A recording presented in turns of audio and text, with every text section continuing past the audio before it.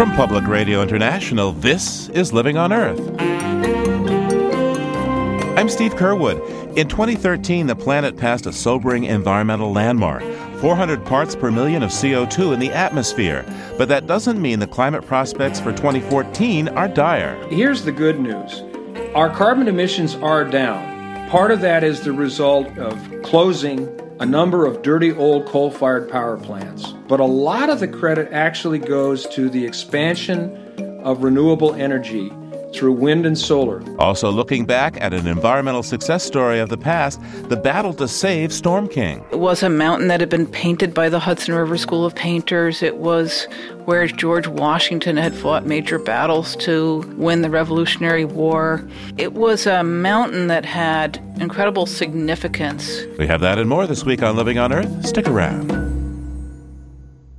Funding for Living on Earth comes from Stonyfield Farm, makers of organic yogurt, smoothies, and more.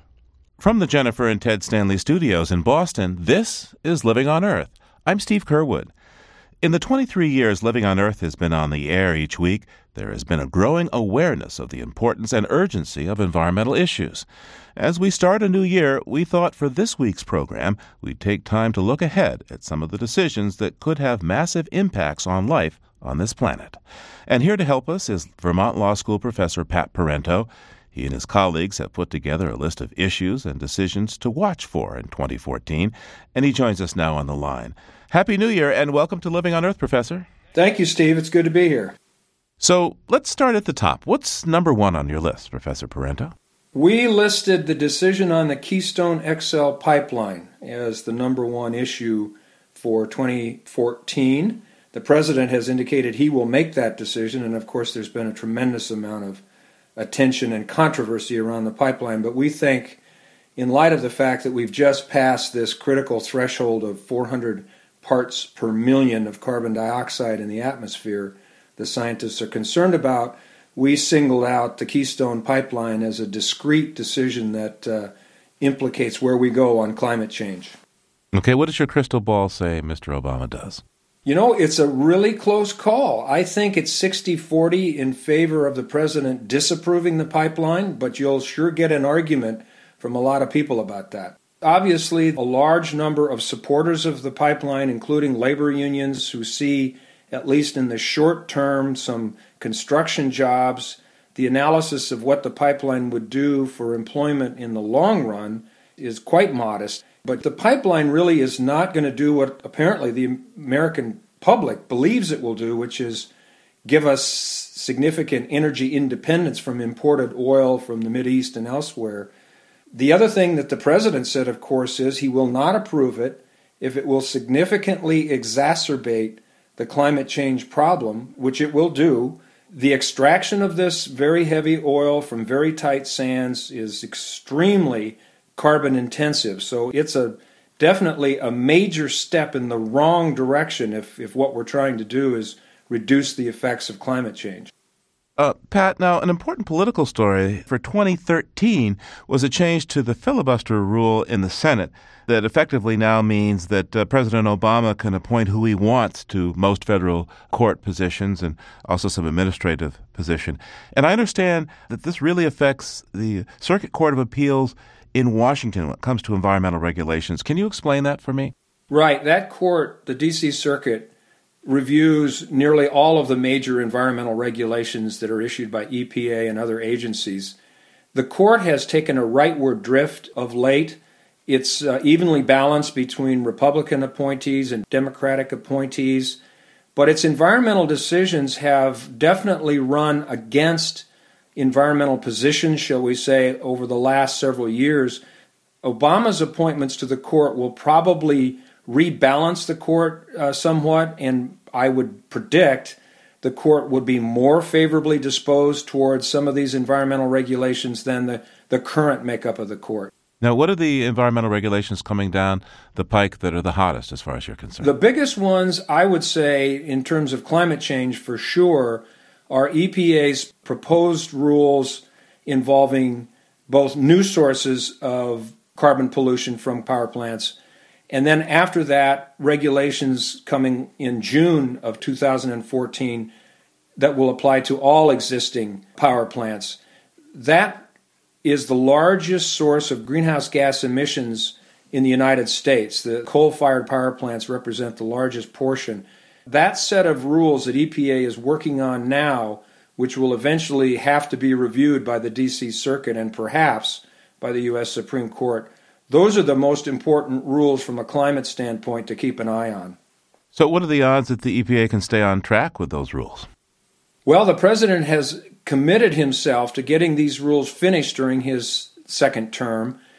EPA is on a schedule to do that, but it's a pretty tight schedule. There's, of course, political opposition to EPA moving forward, but right now the agency is in the process of conducting public meetings and what they call listening sessions. We won't see the actual details of the rule until June of 2014. There's tremendous flexibility in the legal provision EPA is using under the Clean Air Act, and the big question is how much of that flexibility will they give to the states to, for example, adopt things like the Regional Greenhouse Gas Initiative we have here in the Northeast. That collection of Northeast states has asked EPA to basically endorse their approach. They have a cap-and-trade program for emissions from power plants that's working quite well. On the West Coast, California, Oregon, and Washington have signed an agreement with British Columbia to create a regional market for carbon out there. So already we're seeing in the states some pretty creative ways of addressing carbon pollution from power plants. I think EPA is going to try to accommodate those initiatives and not frustrate them. So where do you see natural gas going in 2014? It was very, very cheap in 2011. It's gotten a little more expensive, but it's also generating a fair amount of controversy. Yes, gas is 50% less carbon intensive when it's burned than coal. The problem with gas from a climate standpoint is in what we call the life cycle analysis of the entire gas extraction, production, and transportation system. That's a very controversial subject. EPA had a chance last year to set a standard for methane emissions from fracking and other oil and gas development. It declined to do that. It adopted a stringent standard for what are called volatile organic compounds, which will have as a secondary benefit reducing methane from new wells. But EPA did not adopt a standard for existing wells, of which there are some, if you can believe it, 800,000 wells in the country used for oil and gas production. So one of the big problems with gas being what's called a transition fuel, some would call it a bridge fuel, to a cleaner energy source is if the emissions from the process of methane are not significantly reduced, then it could offset the benefits of gas in relation to coal. So a big question that we raised looking ahead to 2014 is, will EPA adopt more stringent rules to both monitor how much methane is being emitted from these sources and then impose stricter controls? Several states have sued EPA to require such controls, so it'll be very interesting to see what EPA does in that lawsuit. What questions, aside from fugitive methane, do you see involving fracking being addressed in 2014? There's a lot of direct environmental impacts of fracking. There's concerns, of course, about groundwater contamination. There's an enormous amount of water use. Each one of these wells uses 5 million gallons of water a day. EPA has estimated we're going to need another 600,000 wells to extract all the known reserves of shale gas. There's potential for blowouts. There's even been some explosions at fracking sites. So there's a whole range of environmental issues around fracking that really deserve much greater attention. But the biggest problem, I think, with a heavy reliance on gas and fracking is that it creates another massive investment in a fossil fuel infrastructure. Gas is still a fossil fuel at the expense of truly clean sources like wind and solar, efficiency improvements, and other things. So if gas has the effect of displacing or retarding the development of really clean sources of energy, it will probably be a net loss for the climate. So on your list, you also have the Farm Bill. 2014 is where we're at, but the last time the Farm Bill was actually rewritten was back in 2008. What are the chances that we'll see a truly new Farm Bill? Well, the Farm Bill is one of the most important and probably least understood environmental laws that we have on the books. It's hard for me to judge exactly what would happen in Congress these days. The odds are probably in favor of a Farm Bill ultimately being approved.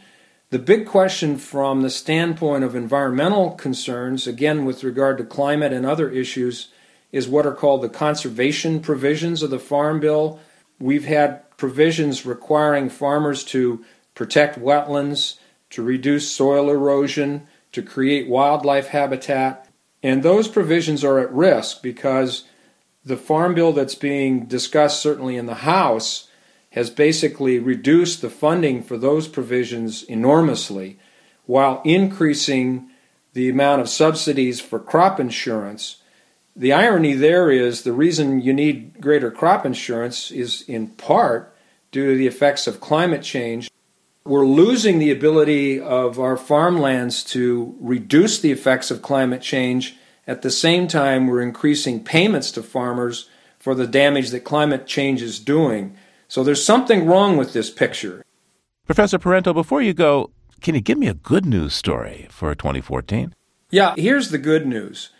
Our carbon emissions are down. Part of that is the result of closing a number of dirty old coal-fired power plants. Some of the credit for that goes to natural gas, but a lot of the credit actually goes to the expansion of renewable energy through wind and solar. The price of wind and solar is coming down. Wind and solar had its greatest growth in the last year, not only in the United States, but worldwide. We're seeing reduction in the consumption of oil through fuel efficiency standards that have been put in place for automobiles, for heavy vehicles, and other things. We're seeing states like California, Oregon, and Washington taking the lead on adopting strong measures to reduce carbon emissions from their industries. Oregon is considering a carbon tax. British Columbia has had a carbon tax now for several years that's quite popular and has been renewed. So when you look around, you can find examples of success stories dealing with climate, dealing with other environmental problems. Hopefully, those success stories will spread to our national government and we can get a much broader and more comprehensive approach to these problems.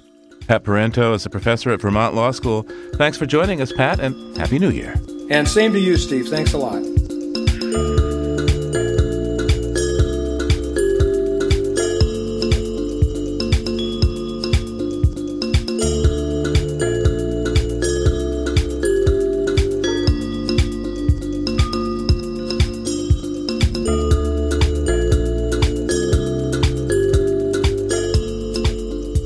Coming up, there's a bit of good news for the endangered species known as environmental media. Keep listening to Living on Earth. It's Living on Earth. I'm Steve Curwood. Time now for a New Year's check-in with online publisher Peter Dykstra.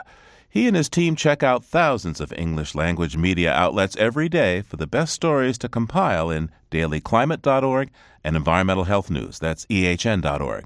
Hi there, Peter. Hi, Steve. So what do you got for us this week? Well, we're going to do the good news and bad news thing, and, covering the environment for as long as you have, you know that when you have good news and bad news, it's really good news, because sometimes there's nothing but bad news out there, and we'll start with what you and I do for a living, environmental journalism. Good news about environmental journalism? Absolutely. Every year since 2010, our folks at dailyclimate.org look at the total number of climate change stories that are published around the world. Every year, that number has gotten lower and lower, but this year we're seeing a big turnaround. We track 5,000 English language publications around the world, and there's a really healthy jump in interest in covering the environment this year, maybe by as much as 20%. Why the big jump? The big jump has a lot to do with several things. There's been a crescendo of interest in energy stories this year, a lot of reporting on fracking, the alleged war on coal, the amount of coal that's gotten ready for export, the pipeline stories. There have been several nuke plants shut down in the U.S. this year. And, of course, wind and solar has gotten a lot of attention as well. But we're also looking at a trend in increased local coverage of local climate impacts. We do a series called Climate at Your Doorstep. And there's a real turning point out there, because when you look at climate change, we're no longer talking about theoreticals. We're no longer talking about projections and climate models and what we're going to look like 50 years from now. We're looking at what's happening now with climate change. And you said there was some bad news. Of course there's bad news, Steve. There's always bad news. But this time it focuses on two major news organizations, the New York Times and Reuters. They both took heat this past year for cutbacks in environment and climate coverage. The Times eliminated its environment editor position at the beginning of 2013. Then they shut down their green blog. They took a lot of heat. They took heat from their own public editor, who said the moves were a mistake. And over at Reuters, there was a reporter who quit in anger and publicly criticized the leadership of the wire service for discouraging coverage of climate change. And we took a look at what was happening by the numbers. The Times, there's been a modest decrease in the volume of environment coverage at the Times. There's been a much bigger decrease at Reuters in their coverage of climate change. So, Peter, what are some anniversaries coming up this year in terms of politics and the law? One thing that might serve as a model for more success in dealing with environmental issues are two global treaties that are both celebrating anniversaries this year. The Antarctic Treaty is 55 years old.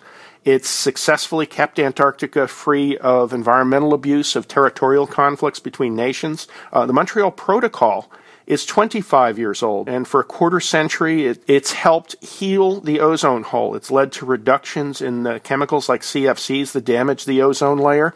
The ozone layer, of course, protects us from harmful radiation from the sun. Those chemicals like CFCs are also potent greenhouse gases, so the Montreal Protocol is actually helping solve two problems. Scientists say the ozone hole is on its way to recovery. You want to know the most remarkable thing about the success of these two treaties? Of course, Peter. The Antarctic Treaty came together in the middle of the Cold War. When people like Dwight Eisenhower and Nikita Khrushchev were dominating world politics, they pulled the Antarctic Treaty together. The Montreal Protocol a quarter century ago was hammered out by people like Ronald Reagan and Margaret Thatcher, and tear down this wall, Mr. Gorbachev. So the moral of the story is, if they couldn't do it, maybe we can figure climate out?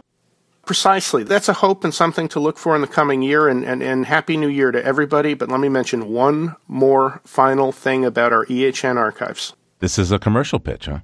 Yeah, but it's a commercial pitch for you, because if you go to ehn.org and look at the 425,000 news stories in there, one of the most frequent contributors is a gentleman named Steve Curwood of Living on Earth. Oh, well, thank you, Peter.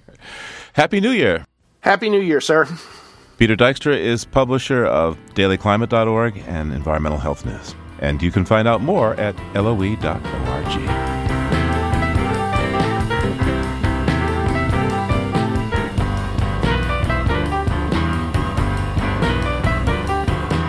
Well, as Peter Dykstra just mentioned, Republican administrations helped hammer out the Antarctic Treaty and the Montreal Protocol. Republicans have also implemented some of the most notable U.S. environmental laws.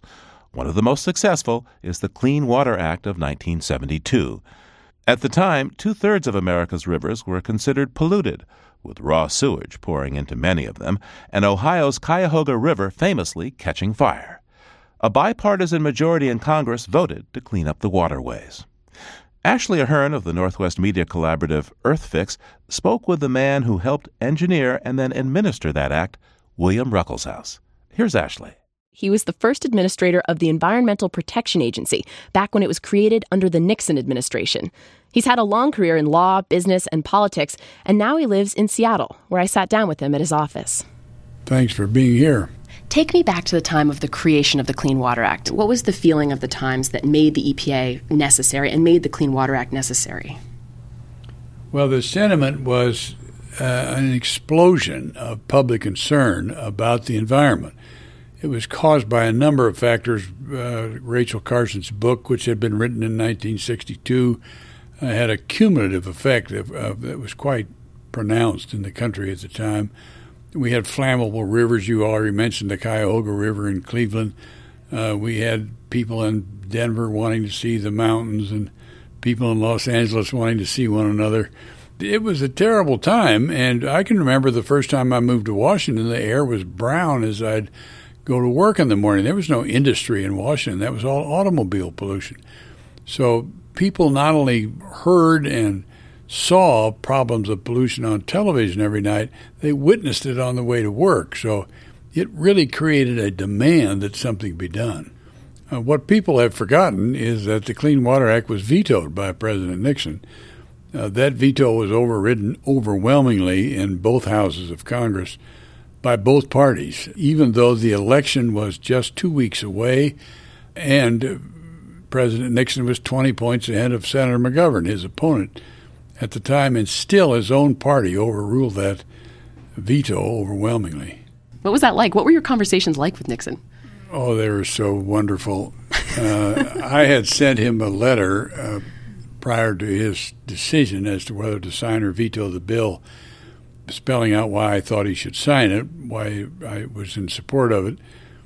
His principal concern was that he had asked for $5 billion to devote to the sewage treatment plant grant program at the federal level, and they'd put $7 billion in the bill, and that got him quite agitated. He thought that was too much money, so he vetoed it. And what the override of that veto really shows was the overwhelming public support that existed at the time for cleaning up the water and the air and handling all kinds of environmental problems. I want to play some tape for you that might sound familiar. It's from the NBC Evening News Archives from 1971. William Ruckelshaus, the Nixon administration's head man on environment, was on the stand today before Senator Muskie of Maine, who has dwelt on this issue himself. They were talking about clean water. How long is it going to take? Aren't we going to have to require some kind of national deadlines in order to ensure there's no inequality of treatment as between regions? The states just don't respond with equal speed. I think that's right. Each industry in the state must be placed on a deadline. And it's through this method that we can get uniform treatment across the country of putting everybody on the same deadline. That guy sounds familiar. He doesn't sound familiar to me. Muskie did, but no. That deadline you were talking about ended up being 1985. There was supposed to be zero discharge of pollutants into navigable waters by 1985 is the quote, and, quote, swimmable, fishable waterways by 1983. Looking back on it, was that a reasonable deadline? No, it was not, nor any more than the 1975 deadline for clean air throughout the country was reasonable. The Congress believed that setting deadlines, even if they were somewhat arbitrary and not likely to be achieved, was necessary both to demonstrate the urgency of the need for the problem to be addressed and at the same time maximize the pressure on the administrative branch to get moving to try to show improvement. I can remember testifying in front of Senator Muskie that if we stopped doing everything we were doing in the government, we couldn't achieve these deadlines. And the problem with them was not the sincerity with which they were being suggested by the Congress. The problem was you doom an agency like EPA to failure before it starts because we can't get there in that period of time. It had taken us hundreds of years to get where we are today in terms of pollution, and you simply can't clean it up overnight. That was always capable of being portrayed as dragging your feet and not doing the right thing. In my view, it was just a statement of reality that we couldn't do it in that period of time. So the act passes, you've got this new power and the money to make the changes and build the infrastructure. What happens next? What's going through your head? Well, it was a marvelous opportunity, in my view, to try to show the American people that their demand for that legitimate demand that something be done about a societal problem would trigger the right kind of response from government. And it was up to us at EPA to do the best job we could to respond to that legitimate concern that was affecting public health and the environment. We had less than a third of the cities in the country providing adequate sewage treatment, in some cases no sewage treatment. The sewage was just going directly into waterways, and that was causing waterborne diseases. It was causing all kinds of problems. We just had ignored it essentially from our beginning. And this was a massive effort on the part of the federal government to deal with this problem. What would have happened if we hadn't had the Clean Water Act? What did it allow you to do? Oh, that's a very good question. The way to measure progress is not just against where we were when we started versus where we are today, but where we were when we started and where we would be today had we done nothing. There are thousands of miles of waterway that are much cleaner today than they were 40 years ago as a result of treatment being put in or discharges that were going in that have not have been corrected. As I say, that doesn't mean we're home free. We've still got work to do and always will have. But we're a lot better off today than we were 40 years ago. What do you see now as the biggest challenges when you're saying more work to do? What would be the top of your list if you were in charge today? The biggest problem by far is what's called non-point source pollution. The point sources are water discharged from sewage treatment plants or from major industrial facilities. And those were the things that got the most attention when we started because that was 85% of the problem. That's what EPA estimated was true. The other kinds of problems are runoff from city streets, runoff from suburban lands, from farmlands, from rural lands, and those are so-called non-point source pollution. It doesn't all come from one single source.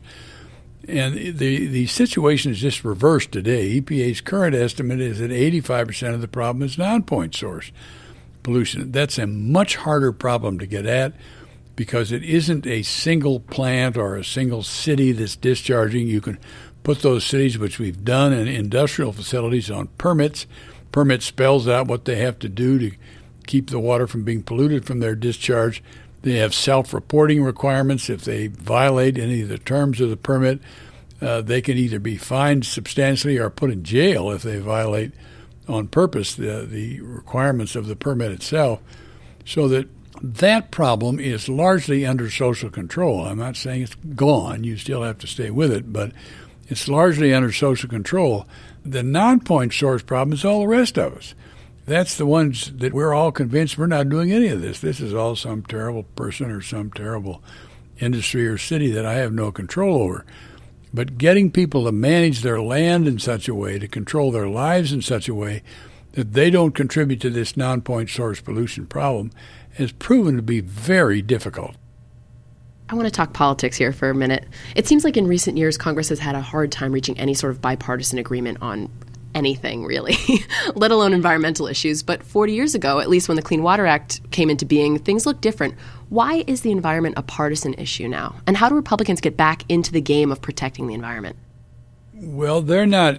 Those Republicans in the House in particular, I think it's probably true in the Senate as well, but the ones in the House that have passed a lot of laws recently through that House, not through the Senate, that would take authority away from EPA to regulate this kind of stuff, that would even abolish EPA in the case of some of those laws, are a result of people becoming to believe that the regulatory system itself is imposing unfair burdens on industry, on the American people, so that when a Republican politician rails against EPA for excessive regulation, they don't get the same kind of feedback they would have gotten 40 years ago when these laws passed unanimously by the Congresses, their predecessor Congresses.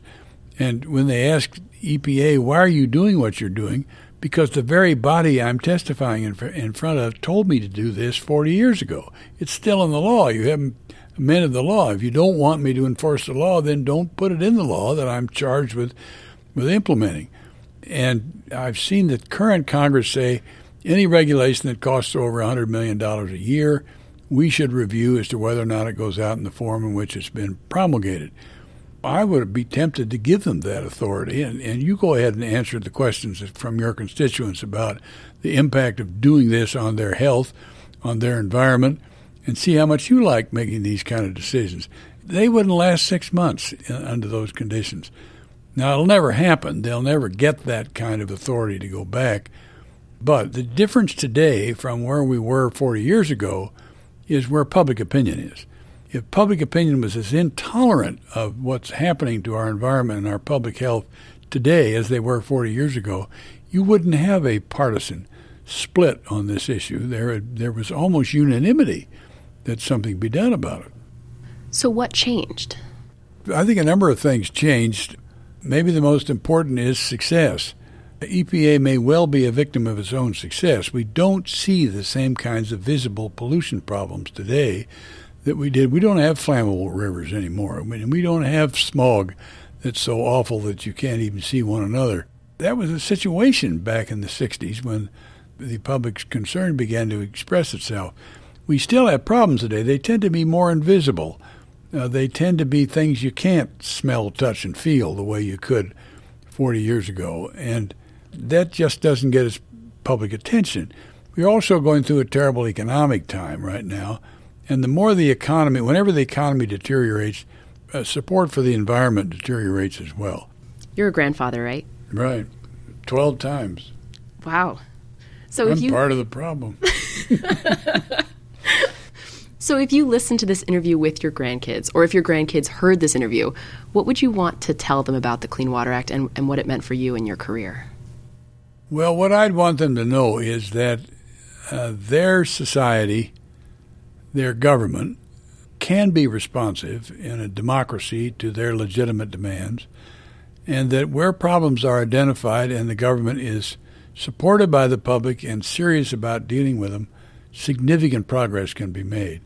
So the government isn't always the enemy. The government is sometimes a necessary institution for dealing with problems as widespread and gross as water pollution was.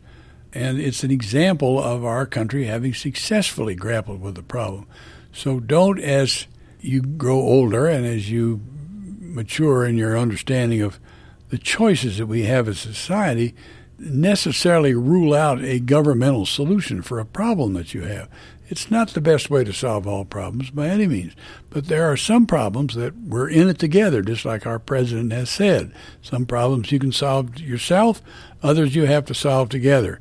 Water pollution is right up to the top. Mr. Ruckelshaus, thanks so much for joining me. Sure enough. Thank you. Bill Ruckelshaus was the first administrator of the Environmental Protection Agency back when it was created under the Nixon administration.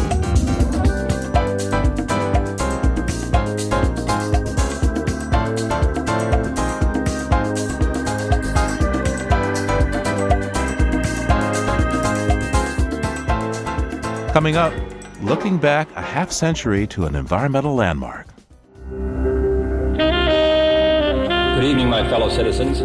Residents of Alabama National Guardsmen was required on the University of Alabama. What murdered these 4 young girls? In order that we might bring you coverage of President Kennedy's visit. Weather, no rain, top would be down. So evidently, for all of you people who will see the parade downtown, you'll see a glimpse.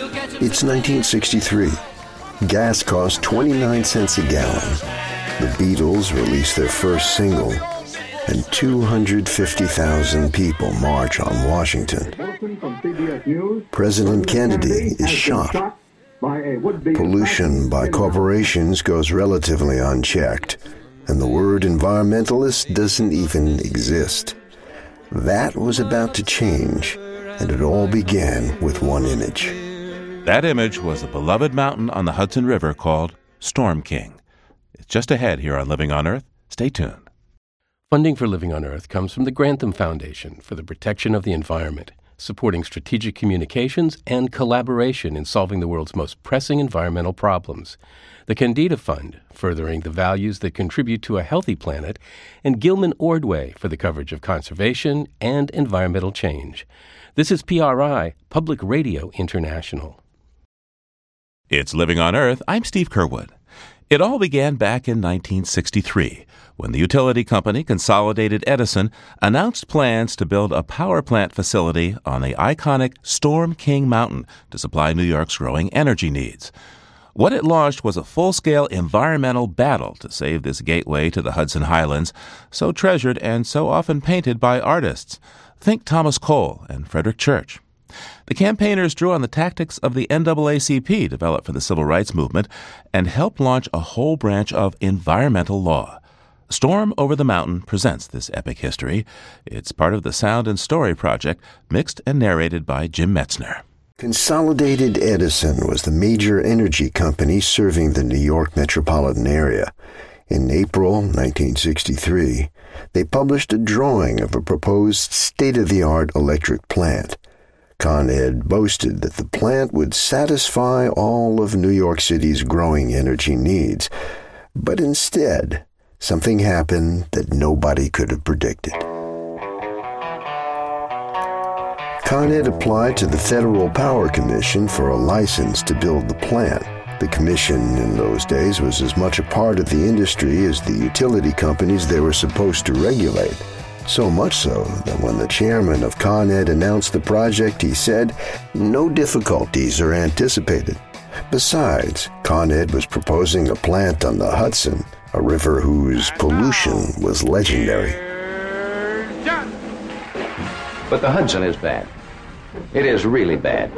I went over, I saw a fisherman today. He turned his back for a second and his worm made a break for it. You had slaughterhouses dumping chicken parts into the river and blood and guts. Fran Dunwell, coordinator of the Hudson River Estuary Program, grew up on the river. Communities were dumping raw sewage into the Hudson. Industries were dumping industrial chemicals.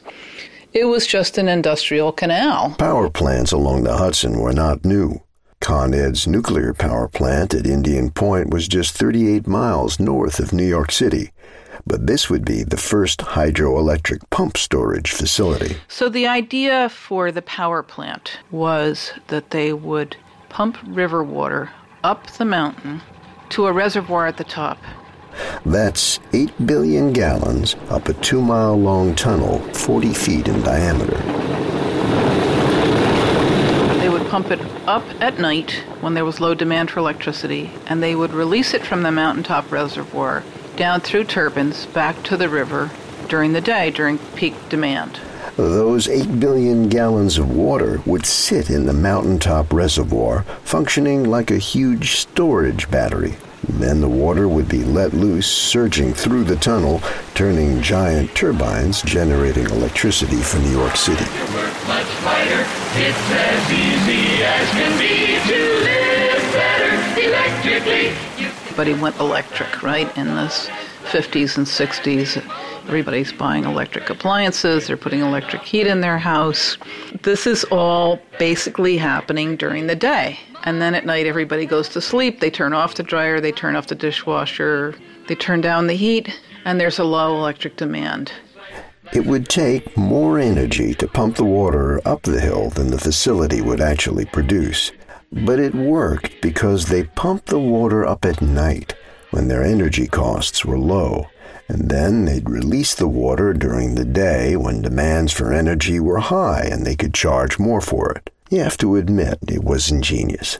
No question about it. It was the wave of the future. That's what everybody was doing. If you wanted to be top of your game in the field of electric power, that's what you would propose. And here you had this big river full of water, mountains on both sides, just the right height, just the right size. The mountain was Storm King. It's 1,350 feet high, about 50 miles north of New York City, and it stands like a sentinel guarding the entrance to the Hudson Highland and some of the most celebrated scenery in the world. It was a mountain that had been painted by the Hudson River School of Painters. It was where George Washington had fought major battles to win the Revolutionary War. It was a mountain that had incredible significance, and that was the mountain that Con Ed chose for a power plant. So in May 1963, Con Ed proudly announced in its annual report their plans to build the largest of its kind, state-of-the-art pumped storage facility. They also published an image. Betsy Pugh is a Hudson Valley resident and early grassroots organizer. And then everyone stepped back and said, good heavens, what is this? It and they were aghast. You know, it was like, how could you scar Storm King Mountain? It just took the whole side off the mountain, and people were shocked. There was no going back from that. They published it image with all great pride. When people saw that, they said, we can't let this happen. The beloved mountain looked like a set for a science fiction movie. A huge chunk was carved out of its side to house the power plant, with a transformer and a switchyard in plain view from the river. So a handful of people got together and said, you know, we have to form a coalition of people to fight this. They called themselves the Scenic Hudson Preservation Conference. a group of 12 diverse people who had in common their passion for the river's history and beauty. And they realized Con Ed was going to have to get a license from the Federal Power Commission. And that would be the only avenue they might have to raise legal issues and fight the project. And so Scenic Hudson challenged Con Ed's request for a license. The Federal Power Commission, or FPC, agreed that the scenic value of the Hudson Highlands was great. The public's need for electric power, however, was greater. In 1964, Con Ed's plans to build the hydroelectric pump storage facility in the face of Storm King Mountain were approved, and a license was granted. But the case had also caught the attention of Bob Boyle, a writer for Sports Illustrated and an avid fisherman.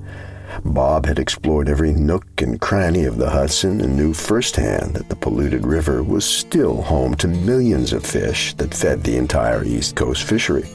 Bob was passionate about the Hudson, and he liked a good fight.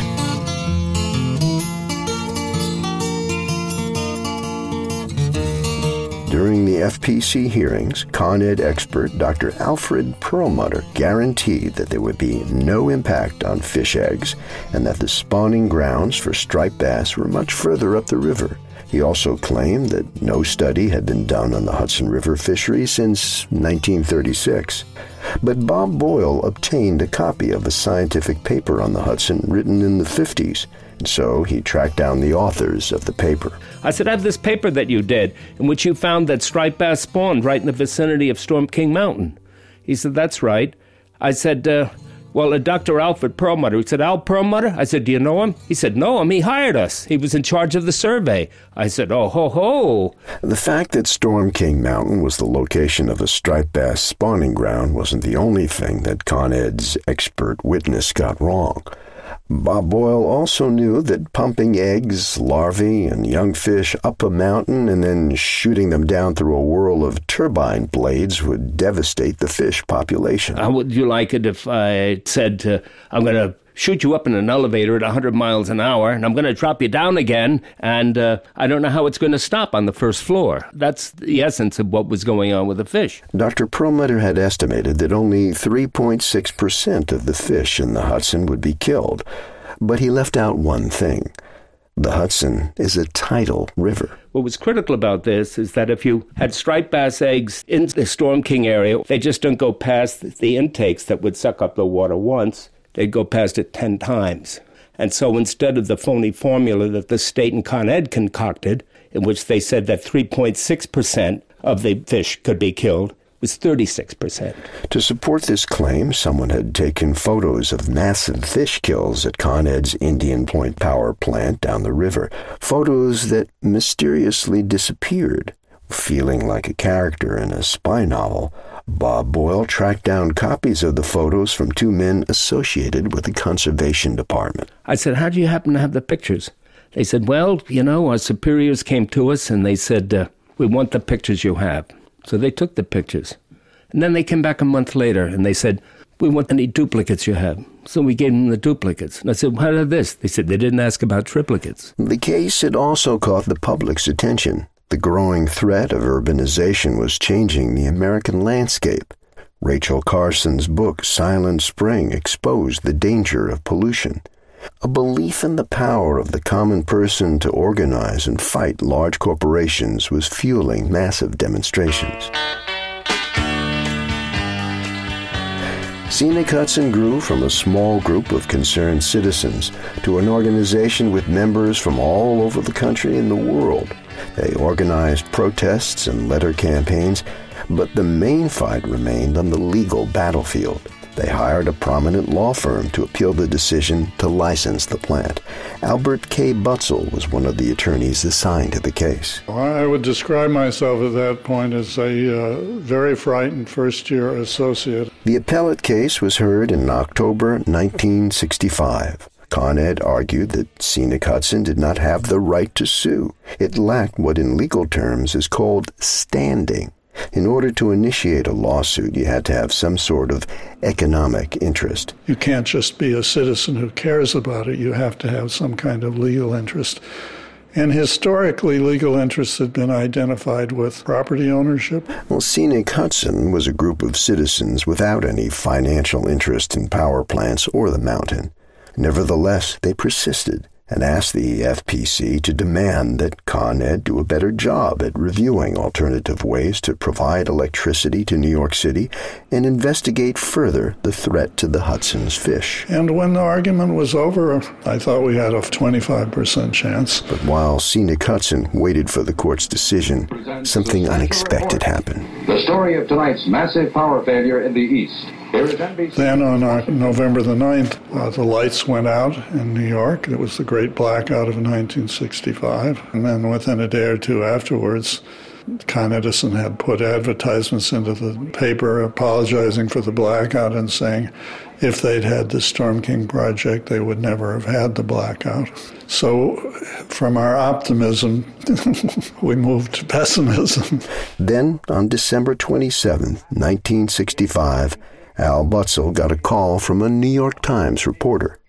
For the first time in history, the court had reversed an FPC decision to license a power plant. I was thrilled. To win a case of this importance made me feel that I was a contributor. The court agreed with Scenic Hudson that the beauty and historic significance of Storm King had to be considered.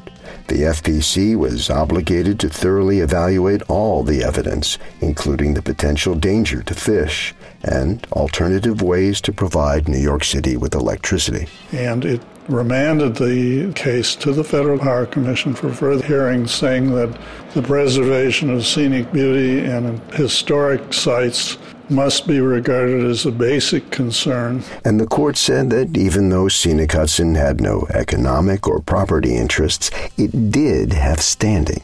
It had the right to sue. It essentially opened the doors of the federal courts and later the state courts to litigation by environmental groups that had a connection. Well, this was big, a major turning point. It was no longer just about the money. Scenic beauty and wildlife were given protection right alongside business and commerce. It opened up an entirely new way for groups and ordinary citizens to fight development happening in their own backyard. The National Environmental Policy Act was passed 4 years later. Modern environmental law was born. Pick up a newspaper any day of the week, and it's likely that you can still see the impact of this case. But Storm King and the Hudson River were not saved. Even as citizen groups across the country began to use the law to protect scenic beauty and natural resources, the threat to Storm King Mountain and the Hudson River remained, and it would take 16 more years of court proceedings and congressional investigations before the battle was over. Then, finally, on December 19, 1980, representatives from 11 environmental, government, and utility groups signed what later became known as the Hudson River Peace Treaty. That someday, though maybe not this year, my Hudson River will once again run clear. In the end, each side gave up something. Con Ed abandoned the Storm King project completely and donated the 500-acre site as a park. Environmental groups reduced the steps that Con Ed needed to take at its existing power plants in the Hudson to protect the striped bass. But the battle was over. The Hudson River once more gave birth to a new era in American history. Citizens groups that formed in response to the Storm King case continue today. Scenic Hudson, Riverkeeper, the Clearwater Sloop, and the Hudson River Foundation all guard the river well. And although much still needs to happen to clean up the Hudson, every day citizen groups across the country depend upon the precedents set from the 1965 case Scenic Hudson versus the Federal Power Commission. The nation and the Hudson River have won. So I've personally taken my kids swimming in the Hudson. I swim in the Hudson myself without fear. That's a huge transformation from what the river was in my childhood. The water's clear, but I live right at Beacon here. halfway between the mountains and the sea.